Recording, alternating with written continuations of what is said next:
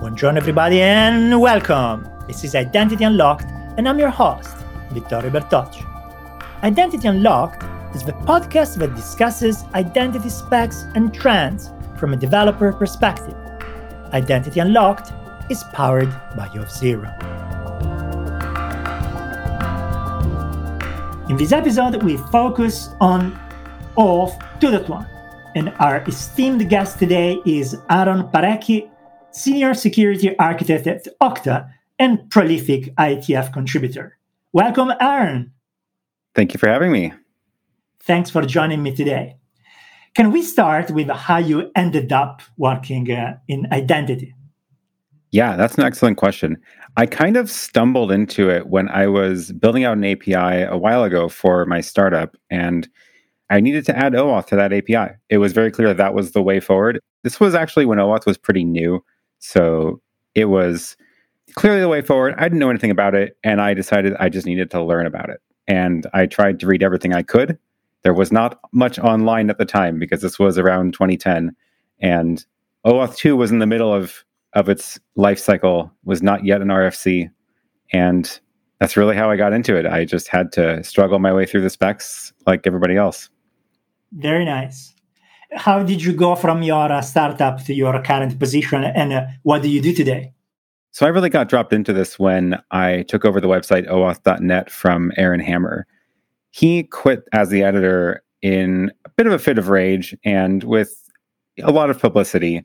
And right before that, he had given me the website, and just suddenly I found a zip file full of PHP files in my email.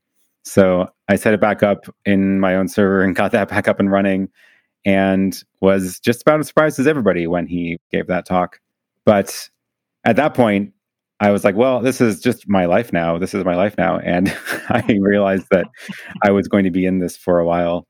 But yeah, I really enjoyed working with it. And I had been working on writing a book at that point already about helping people learn about OAuth, because I was as frustrated as everybody else about how complicated it is to learn and how little information there was online. So I wanted to really help that out. And I figured that writing about it and doing talks about it at conferences was a good way to help people learn about it. And how did you get your current position? We left you in a startup, but now you work for Okta. So what happened in the meanwhile? So in between the startup years and where I'm at now at Okta, the startup was acquired, and I worked there for a while at the company that acquired the startup, and still doing a lot of the work on OAuth and on the book and doing talks and things like that. I got connected to Okta because of the book I was working on, and ended up actually finishing out that project by publishing the book through Okta. And that was a sort of joint effort, and they're listed as the publisher on the book, of course. And that kind of turned into a great working relationship. I started out as just an independent project with Okta, and I was working with a few of the people there on that, as well as some related projects around small tools or blog posts, and really enjoyed working with them. There's a lot of good people there, and that turned into a job offer where I then got brought in to do more education around OAuth. So at Okta, I do workshops where I teach developers about OAuth, about the specs, and help them learn about how this all works and how to make it secure. I also still continue to do talks at conferences and continue working on the specs, all while supported by Okta. Very nice. Although with COVID, we are not seeing a lot of conferences nowadays. Not a lot of in-person conferences right now, but I've still been doing a handful of virtual conferences, and the workshops, of course, I've had to move entirely virtual. So I used to do these workshops where I would fly out to a company's office and, give a presentation in front of a room of 30 or 50 developers.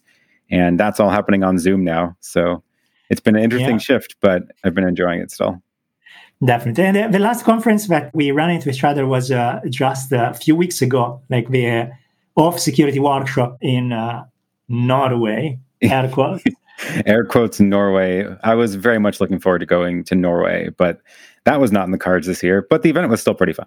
It was a good event. Oh, the event was great. But the thing that I really, really didn't like was that it was in European times. So yes, my being a night owl didn't work very well with that. But it was worth it to wake up very early in the morning a few times. It was. We have the short end of that stick on that deal, being on the west coast of the US. Indeed. Talking about conferences, like how you and I met, actually. Help me remember. I believe we met at an internet identity workshop. I don't remember which one, but I do remember meeting you there and having a conversation about, I think you had recently joined Auth0. I think that was right after you had left Microsoft. Does that sound familiar? That's plausible. Although I suspect that we might have run into each other also earlier, but my memory is getting worse with age. Sure. IIW is very plausible. Then which IIW is anybody's guess. All right, perfect. Thank you for that intro. It was very interesting. It's always nice to see the tortuous trajectory that every identity follows to land on identity. And the reason for which I invited you on the show, and again, thanks for being here with us, is to talk about one project that you took the lead on, which is OAuth 2.1. Can you tell me a bit more about what it is, why it's happening now? Yeah, well, OAuth 2.1 is a revision to the core OAuth 2 spec. And the overall goal, the overarching goal of OAuth 2.1 is to really simplify what we're saying in the spec. It's to make it a lot more approachable and easier to understand. One of my main motivations for that is driven because of how much education and trainings I've been doing about OAuth. And I see how people struggle with it. I see how many documents people have to read and how complicated it is. And once you actually get all caught up and have read all 400 pages of all the specs, there's actually a much simpler picture left. So one of the goals with OAuth 2.1 is really to reduce the amount of reading that's required to get up to the current speed of where we in the OAuth industry understand the best current practices are. So you mentioned 400 pages, but the OAuth 2 core is mercifully less than that. So you're not referring just to OAuth 2, but to a larger number of documents, right? Exactly. So OAuth 2 was published in 2012. That was when it was finalized. And 2012 was a while ago now, and a lot of things have changed. Mobile apps got a lot more popular. Browser apps have changed. We have this very common pattern of building single-page apps. There's a lot of things in the environment that have changed. Cryptography has changed. It's a lot easier to deploy HTTPS now. And because of that, there's been a lot of updates to the spec already in the form of new RFCs. So there's things like the recommendations for native apps. There's Pixie, which is a security feature for native apps and other public clients, and now confidential clients as well, as security research on OAuth has shown. And there's just a handful of these other documents. I think 400 pages is actually a pretty accurate representation. If I just flip through my little book of my collection of RFCs, I've got them all printed out in a book here, and it's, 8 or 12 RFCs stacked together because that's how many you actually have to read in order to get a picture of what OAuth is actually like today. Wow. Yeah, that is a large number. It's interesting that you actually killed a few trees for having a 3D printed version of the RFCs. And it's a really good idea. I might do the same. Thank you. That would be fantastic. So, excellent. So the idea is that OAuth 2.1 is a digest, like the best parts of this large collection of documents that accumulated to extend and better specify what was the OAuth 2 core. Yeah. So, if you look what happened with OAuth, OAuth 2 defines a lot of things in its original RFC. And then there's a handful of new RFCs that come in and add more features. Adding features like Pixie, or adding the device grant, or adding additional security properties in the security recommendations. But some of those also remove features from OAuth. So some of those later documents actually say, that wasn't actually such a good idea in the original document. Let's not do those again.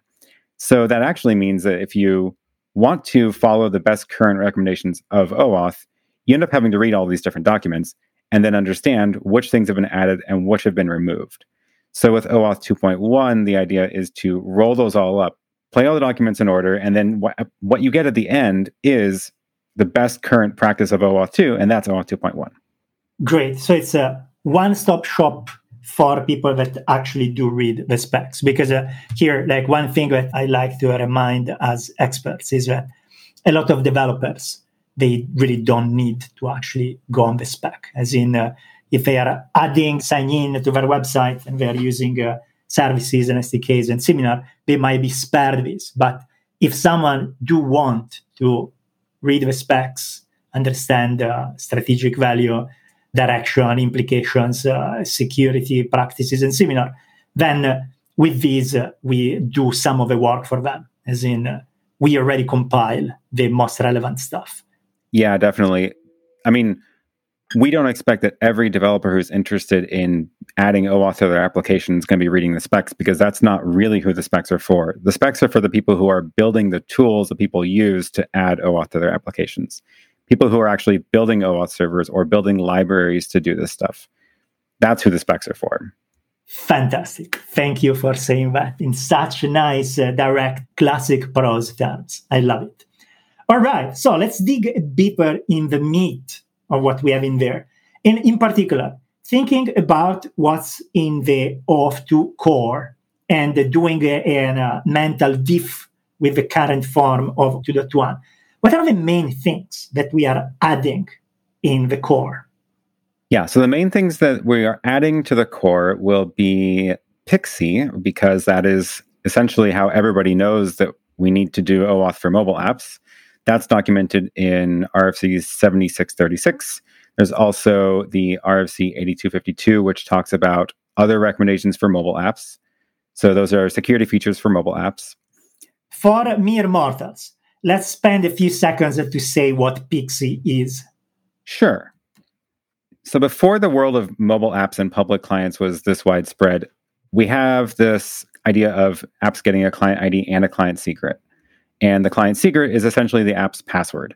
And it's assumed that the client secret is able to then protect the flow, because nobody except the actual app developer can ever get that secret because it's treated like a password.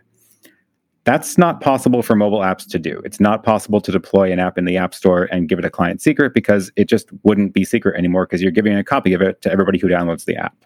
So because of that, we need something else to protect the flow, because without the client secret, we have this problem where someone could intercept an authorization code and use that without a client secret. And that's kind of a big gaping hole. We want to do better than that. So instead of a client secret that's registered, PXE essentially creates a secret for every request, for every authorization request. Every time the app starts the OAuth flow, it generates a new secret itself and then uses that to complete the flow. That's definitely a high-level summary. That's not the step-by-step, but that's essentially what's going on.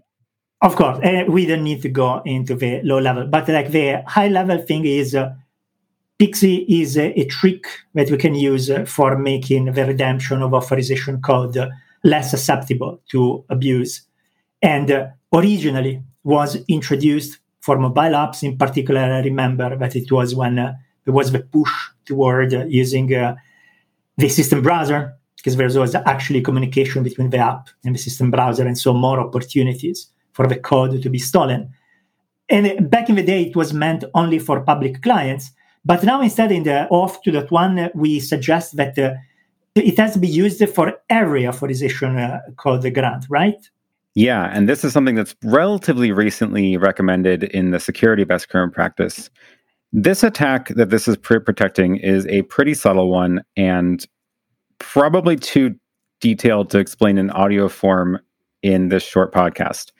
But I do have some videos on the Okta Developer YouTube channel that actually talk about and walk through this attack. The attack is the authorization code injection attack. And the idea is that even with the client secret, it's still possible that someone could sort of swap authorization codes with a victim and either trick them into logging into your account or log into somebody else's account. And it turns out PXE prevents that attack, which is great. And it prevents it because it's a per request secret. So that's why it's actually useful for confidential clients as well. That's great. So first big addition is we are adding PXE everywhere. Great. What else? What else are we adding in 2.1? Yeah, we are adding the still in progress draft about recommendations for browser-based apps. That's one of the other ones that I'm working on in the group.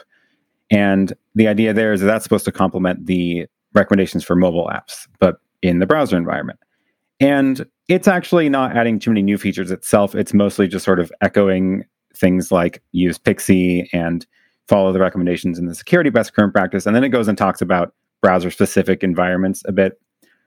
But then one of the other things it's adding is some stricter requirements that are defined in the security best current practice document. So that one is going to do things like adding a requirement that redirect URLs have to match exactly. And that's something that technically the OAuth core spec doesn't require. It gives some carve-outs for some exceptions to that. But since that's been written, it's become very clear, and everybody agrees that exact redirect URI matching is much more secure. Absolutely. So off to that one, now in no uncertain terms, we require strict redirect URI match. Exactly. It's going to be interesting because I know that a lot of practical applications make use of things like wildcards or like certain deployment platforms like Heroku and similar. They don't tell you the URL until the deployment is done. But I guess that those scenarios will be mostly for, there are developer scenarios in which I guess that things can be relaxed here and there. Instead, there are some multi-tenant scenarios in which compliance with this particular rule might end up being more complicated. Yeah, we'll see how it goes. The problem is that it's not just an arbitrary rule. It's actually serving a very important purpose, which is to avoid opening up an open redirector within a system, which is actually not even an OAuth-specific attack. So we just want to make sure that people aren't opening up themselves to other related attacks. And absolutely. The fact that it's a good thing to require this thing from a security perspective, it's not in doubt, not in the slightest. It's more of some of the adoption in practice might lag a bit, but that doesn't mean that we shouldn't recommend that. All right, great. So that's another great addition. What else can we think of? There is also some new requirements around refresh tokens. And this is something that's, again, coming from the security best current practice, which is where it was originally written up. The idea there is that refresh tokens themselves are very powerful because, well, without a client secret, a refresh token is very powerful.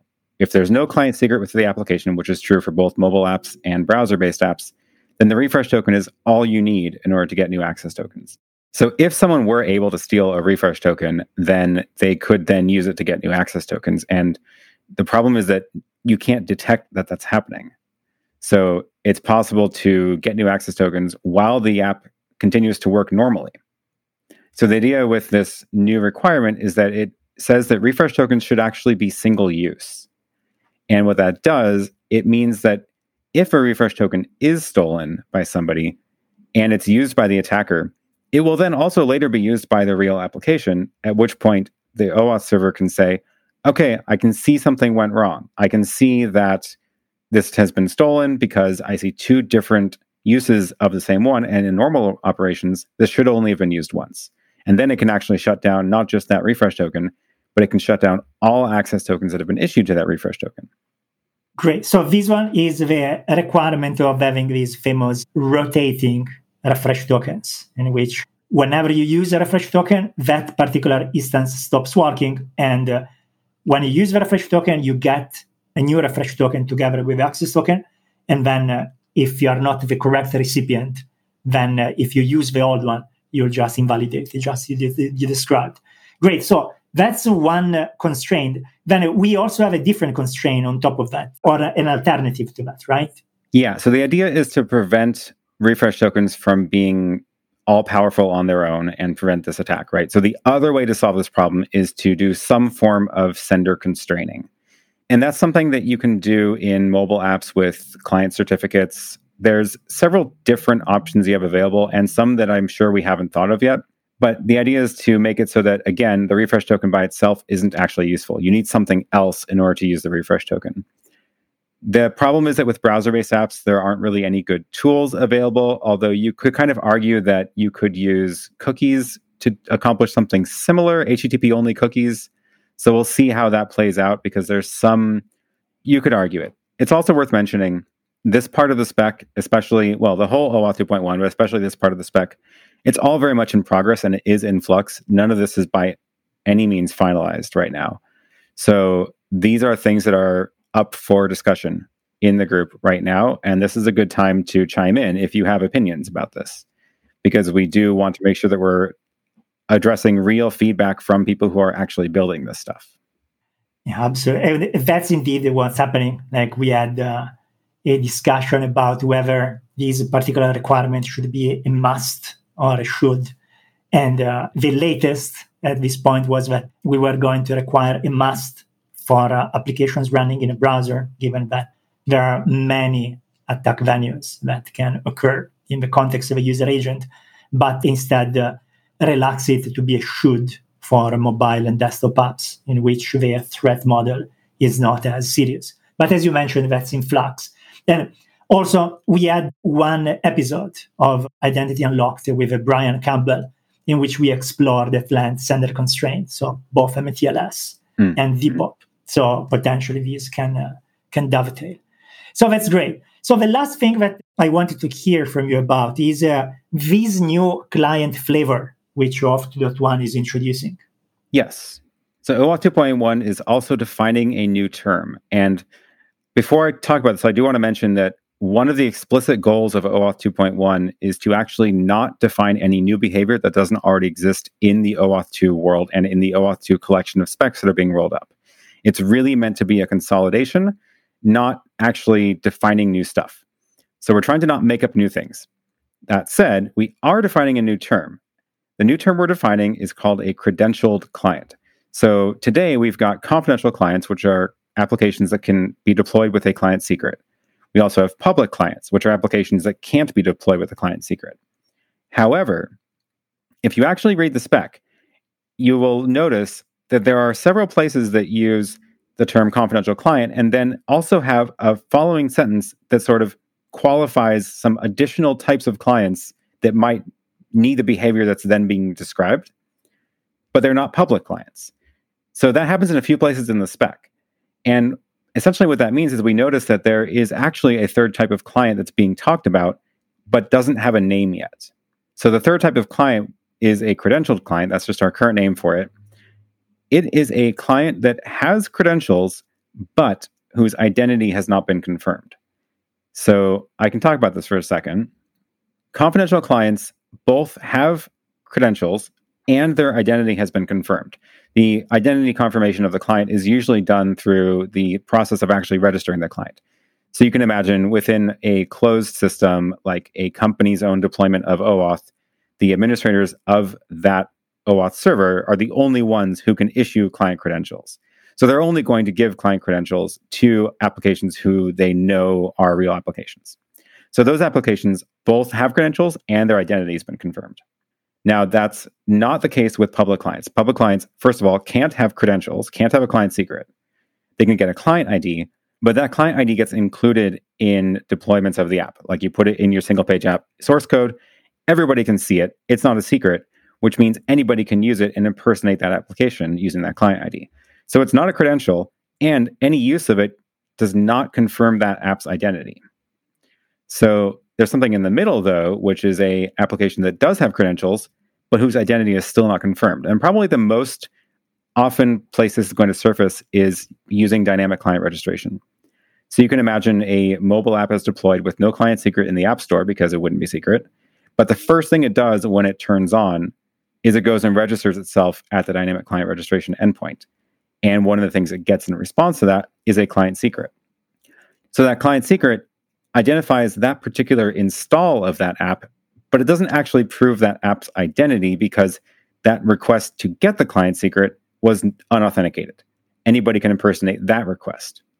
So after the client secret is issued, then all of those calls are authenticated and confirmed to be as part of that instance of that app, but the identity of that app is not confirmed.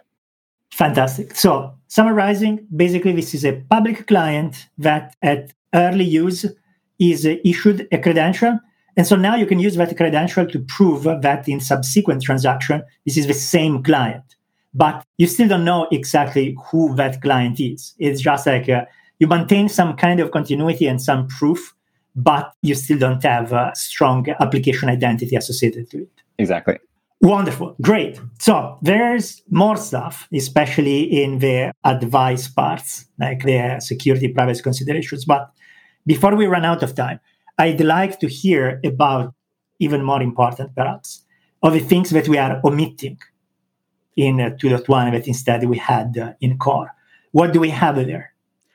Yeah, so probably the most significant things you'll see that have been taken out are the implicit grant and the password grant.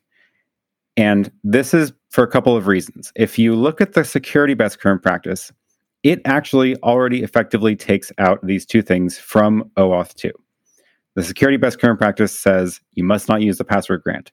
It also says you can't use the implicit flow. So what we're doing with 2.1, we're not repeating the text from the security best current practice. We're actually just leaving them out completely, which essentially shortens the spec quite a lot. And it means that you don't have to even learn about them because they're just not relevant anymore. So we're taking out the password grant and taking out the implicit grant. That's great. Those are, again, excellent security decisions. Just to make a couple of practical considerations, these probably will not mean that people will stop using username and password in their API calls. It just means that they will no longer be compliant with OAuth doing so. And that's okay, right? Yeah, so there are lots of deployments that do accept a password from an application and then go to exchange it for tokens. Now, that's a lot better than what we used to have before anything like OAuth, where applications were sending passwords to APIs using HTTP basic auth. That's an improvement. It's token-based authentication, and that's all great. However, that wasn't really ever the goal of OAuth. The point of OAuth was to avoid applications touching passwords, because there's always this problem that you can't really trust the application and what it's doing with that password. Now, really that started because the original goals of OAuth were to support third-party applications built into APIs. And it's very obvious that you don't want third-party app developers handling passwords from users. Once you start bringing it into the world of first-party applications, it gets a little fuzzier, because if you actually can audit your applications and you are more comfortable with what they're doing and who's building them, you can be much more confident that they're not accidentally mishandling passwords. That said, there are still a lot of good reasons to avoid handling passwords in applications, even today. Probably the biggest driving factor is the addition of multi-factor authentication support. It's not really possible to extend the password grant to support multi-factor authentication unless you just start making stuff up. And making stuff up is going to be fraught with, that's a whole can of worms or dragon's lair. And you're just sort of left on your own to add that. So instead, by using a proper redirect flow in OAuth, you actually just make it the OAuth server's job to handle multi-factor authentication, and the app developers don't need to worry about it. And this becomes really appealing once you start imagining that you have actually lots of different app developer teams working on this all together, and they may not be trained in security, may not be security experts. So you actually would rather focus your work on protecting the OAuth server or outsourcing that to a company whose job that is their specialty, making it so your app developers don't have to do any work around handling passwords.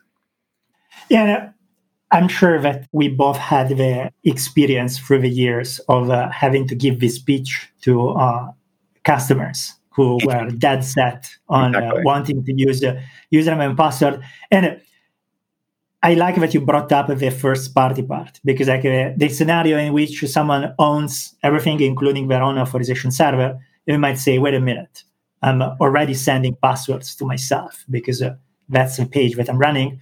And I understand all the thing about consent, MFA, home remedy discovery, all the good things that you can get when you have a page in the middle.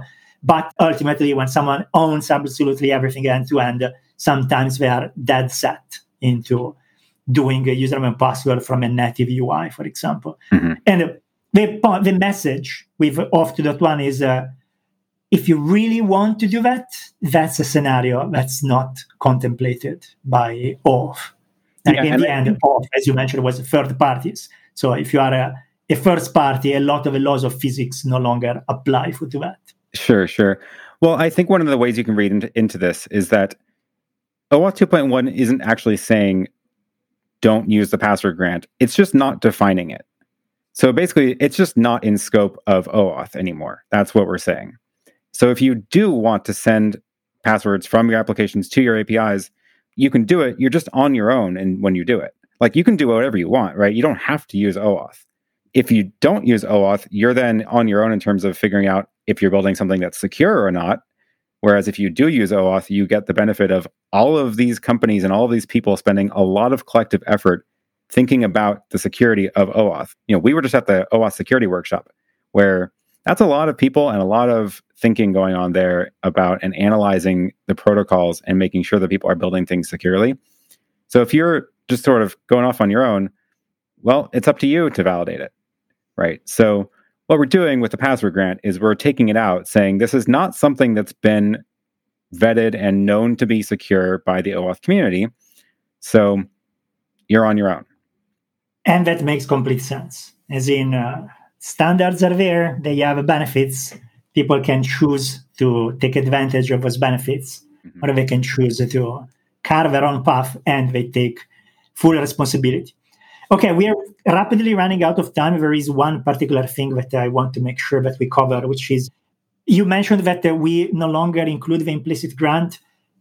I had a good discussion on the show with Daniel Fett about the various implications of the implicit grant and why it's a good idea to drop it. The one thing that I wanted to clarify is this doesn't necessarily affect things that have been built on top of the implicit grant, for example, by OpenID Connect when they introduced the form post, right? Like, one thing that I'm finding myself very often doing is hearing people saying, we can no longer use the form post with OpenID Connect for doing web sign-on because implicit is being deprecated. And every time I have to tell them, no, it's not exactly that way. So can you expand a bit on what's happening in there? Yeah, it's pretty subtle again. So again, OAuth 2.1 is not defining the implicit grant, which means the only response type you'll see in OAuth 2.1 is response type authorization code. So essentially, response type token is just missing from 2.1. So what that does is, again, it means that what we're saying as the OAuth group is that using the implicit grant as defined in the OAuth core spec, we no longer believe is secure. We actually never believed it was secure. Everybody knew it was not secure. It's just there weren't a lot of alternatives at the time, but things have gotten a lot better and there are alternatives. Namely, browsers can use Pixie now. But what we're doing is we're just leaving it out. So again, if someone wants to come along and define a new response type called token and use the rest of the OAuth framework as well, as long as you're doing that securely, it's fine. You're building an extension to OAuth 2.1. So you could think of OpenID Connect as that, because OpenID Connect can be secure for the most part with the response type that looks like the implicit flow. However, there's a bunch of features in OpenID Connect that make it that way. So one of the biggest problems with the implicit flow is the access token injection possibility, where it can't be detected by clients or server.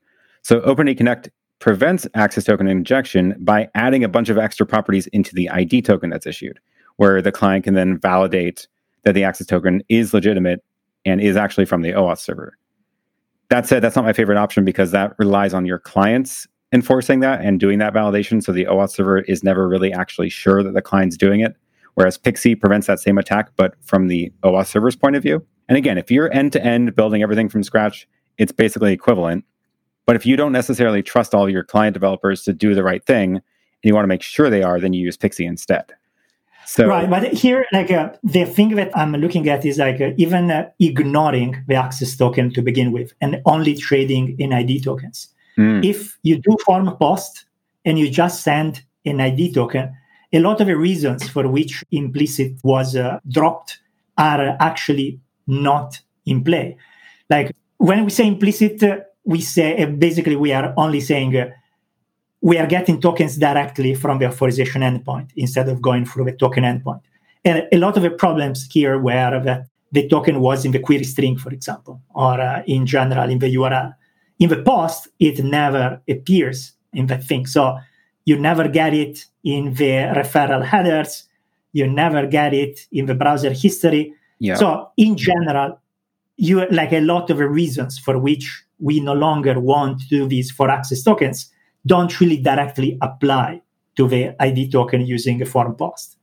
So I think that's the subtlety is that when you say in ROPG you are on your own, you are completely right. People will be doing something very risky. It's their choice. But in this particular case, a lot of the security reasons for which implicit is no longer included just don't apply to a form post with just the ID token. I think more importantly than that, it's actually that ID tokens and access tokens have very different security properties. So if someone can steal an access token, they can go use APIs. They can modify data, read lots of data, right? That's definitely bad. We all understand that.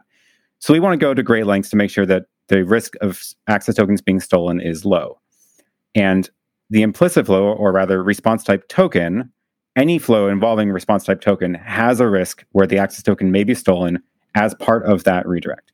Now, the risk goes down a little bit by using form post instead of response mode of fragment, but the risk is still there. However, it's now reduced with form post. However, if you're never returning an access token, if you're only returning ID tokens, the threat is completely different. Because what can happen if someone steals an ID token? Well, they can read the ID token, right? It's a statement about a user. It says their user ID. It may also include their email address, depending on the server, or their name. If that is leaked, that is the extent of the damage done. That the attacker now knows that information. You can't actually do anything with it because clients aren't going to let you arbitrarily drop ID tokens into other clients. You can't send it to an API to make an API request. So the risk of a leaked ID token is much, much lower, which is why using response mode of form post or even fragment, where you're only getting an ID token, has a very, very different risk level. Fantastic. And that would be all beautifully true in theory. Then as soon as you go to the Kubernetes crowd, in which they use ID tokens like access tokens, this suddenly is no longer true. Well, that's the problem of using ID tokens as access tokens. Exactly. And I think we are helping them because the main reason for which they do that is that they want a token that they can validate. They want a token that carry info. And by introducing a profile for JWT for access tokens, we are basically giving them the functionality that they need in access tokens. Yep. And so hopefully we'll manage to convince them to stop doing that. Yeah. But anyway, that's for another time. Yeah. I think we are over time, and this is going to be a bit longer than the classical episode of a show, but I'm perfectly fine with it because I think this was super interesting and it was illuminating because a lot of the things that we said are not immediately clear unless you actually participated in some of the discussions. So I'm sure that people will really appreciate the wisdom you shared today. So I wanted to thank you for your time, and I hope that we'll have a chance to have you again on the show soon. Absolutely. Yeah. Thank you. Great. Thanks again, and thanks everyone for tuning in. Until next time. Thanks everyone for listening. Subscribe to our podcast on your favorite app or at identityunlocked.com. Until next time, I'm Vittorio Bertocci, and this is Identity Unlocked. Music for this podcast composed and performed by Marcelo Wolowski. Identity Unlocked is powered by Auth0,